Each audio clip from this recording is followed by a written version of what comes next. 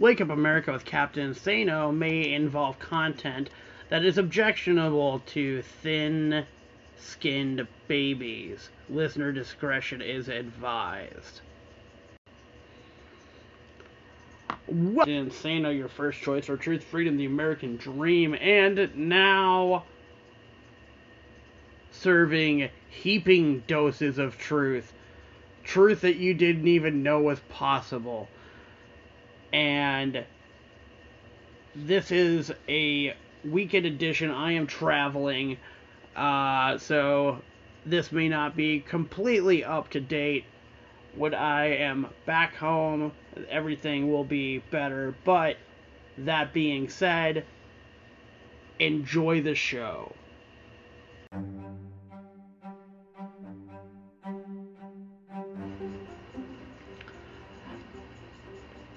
Now, being that this is being released over the weekend, the long weekend, I'm going to call it, because my life has been wrapped up in watching malicious prosecution in Kenosha, Wisconsin, where Kyle Rittenhouse is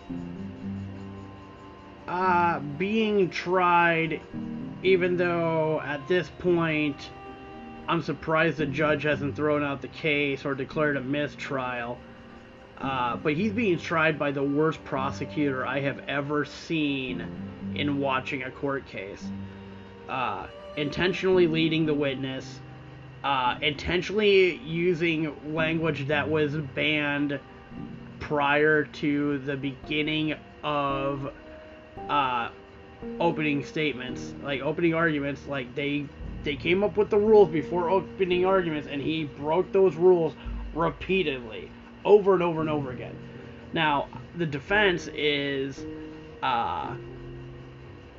supposed to object when that happens. However, they just kind of let it slide.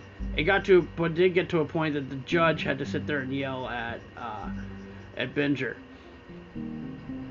Now, they took a long weekend. I don't know what the purpose of the long weekend was. I think it's just so that they didn't... well, I know what the purpose of the long weekend was. Because closing arguments are next. They didn't want closing arguments to happen on a Friday, and then potentially the jury either comes back on a Friday with a verdict that the locals don't like, and then they've got riots Saturday and Sunday because everybody's off work. So, it sounds like them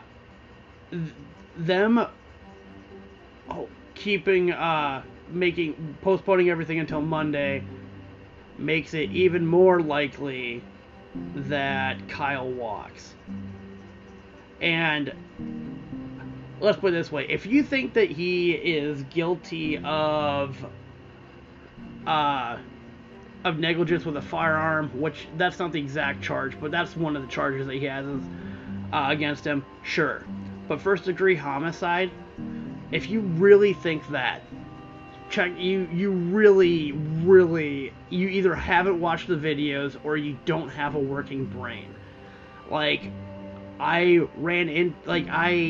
have been going out of my way to try to speak with people who, because I don't need to hear from people who think he's innocent. I already think he's innocent. I want to hear from people who think he's guilty and hear what they say.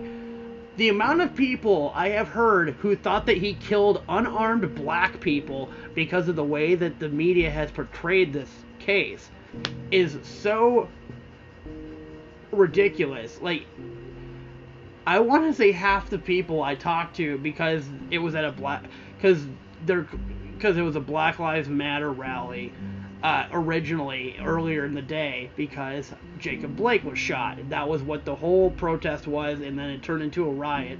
But if you watch the videos, I don't know, more than half the people there are white. And yes, I know white people can be involved with Black Lives Matter. Don't give me that bullshit. I know, you can be a white ally. Go for it. But they made it sound like he was just killing protesters because he felt like it. And CNN has continued to do this. Fox News has done this a little bit. MSNBC has somehow been the most fair and balanced when discussing this case, because they've at least represented both sides accurately.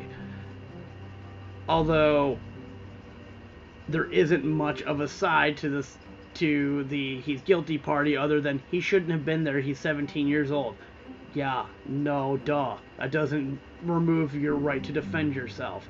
If you, like, I don't know, let's put it this way. If I strap an assault rifle to my back and just go walking down the street, and somebody attempts to grab it, I'm gonna shoot them. Now, so, it could be one, because if I am wearing something, by law, that is considered a part of me. So they are attempting to take my rifle, that is assault. Now, if they're attempting to take a rifle is something deadly. Now, how am I supposed to know what they're going to do with it once they take it from me? Are they going to turn it on me and try to kill me? So, of course, being one of, okay, you learn when you take gun safety classes, you learn that you fire first in a situation like that. That's what Kyle did with the first guy that tried taking his gun. Now, some people will be like, well, do you really need to be carrying an AR-15 around with you? And I was like, well, it's my constitutional right to carry an AR-15 around with me. So, what's it to you? It's none of your damn business if I'm carrying an AR-15. You know how many people conceal and carry that you aren't aware of? Okay, open carrying is a God-given right. It is a constitutional right, and it shall not be infringed. Just because you don't like guns doesn't mean that you have a right to remove them from somebody who has one. Now, if somebody's acting unlawfully with a gun, yeah, you know what? Go ahead, be a hero. Or you can call the people who are actually responsible for stopping crime or detaining criminals and let them handle it. It's not your fucking job. Okay? Not everybody has to be a hero. Because you aren't. If you really were a hero, you would have signed up for the military, or you would have actually gone and protested at things that actually mattered. Like, not that Jacob Blake getting shot didn't matter, but the thing is, he violated every single order that was given to him by the police. Whether you agree with the police's orders or not, you don't defy the cops. And yeah, there's been cases where people are compliant with the cops and still get shot. Yeah, I'm not talking about those cops. Okay? A large man who is angry comes charging at me when I tell him to stay still, yeah, I'm probably going to shoot him. Okay, yeah, this is a job that they need to be like 100% accurate, but you can't, the problem is we don't have robots policing the streets.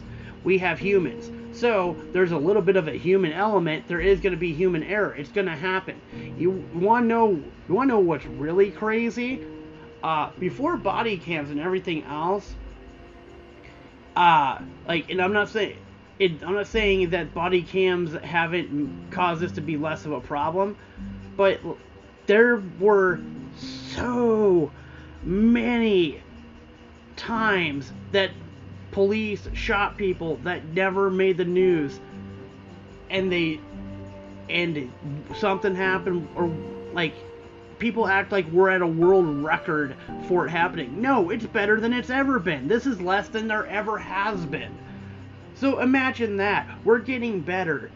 Okay? Now, if it weren't for the 24-hour news cycle, people would realize how isolated these incidents are. We live in a large, large country. There's over 300 million people here. Think about that. We live in a country the size of Europe. So, put Europe under the same level of scrutiny that you put America under, and it's worse over there than it is here. Now, I'm not saying that we need to ignore American exceptionalism because we are the best. But if you're going to put America under that level of scrutiny, put it everywhere else and look at the facts. We are not nearly as bad when it comes to police brutality and all these other things that the statistics make it out to be.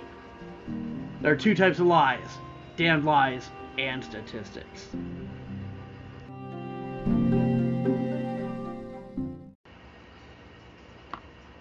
Alright, last and not least.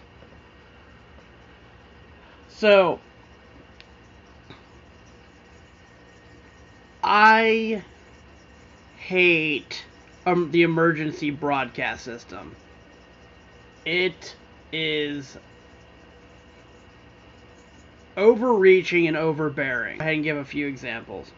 On your cell phone, you can eliminate most of these alerts.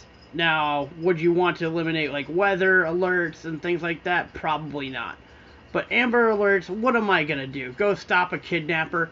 It's usually somebody in a domestic dispute taking their kid back. I'm not gonna get in the middle of that. That is not my place. The police can get involved. So, I turn those off. Also, if there are multiple weather alerts in the span of like 5 minutes and it just keeps going off, I go ahead and I turn it off and then just assume that I'm in for a rough evening or rough time, however that is. My problem, though, has to do with the emergency broadcast system on television. Now, I don't know. I don't remember it being like this when I lived in Minneapolis. There were definitely kidnappings in Minneapolis, but there were never Amber Alerts that sat there and popped up on the screen, stayed there for 5 minutes, and wouldn't let you change the channel. And oh, this is the best part. If you're using a cable box to watch Netflix, guess what? You're not watching Netflix anymore. You're watching a gray screen that says a child was abducted, or a gray screen that says there's a tornado.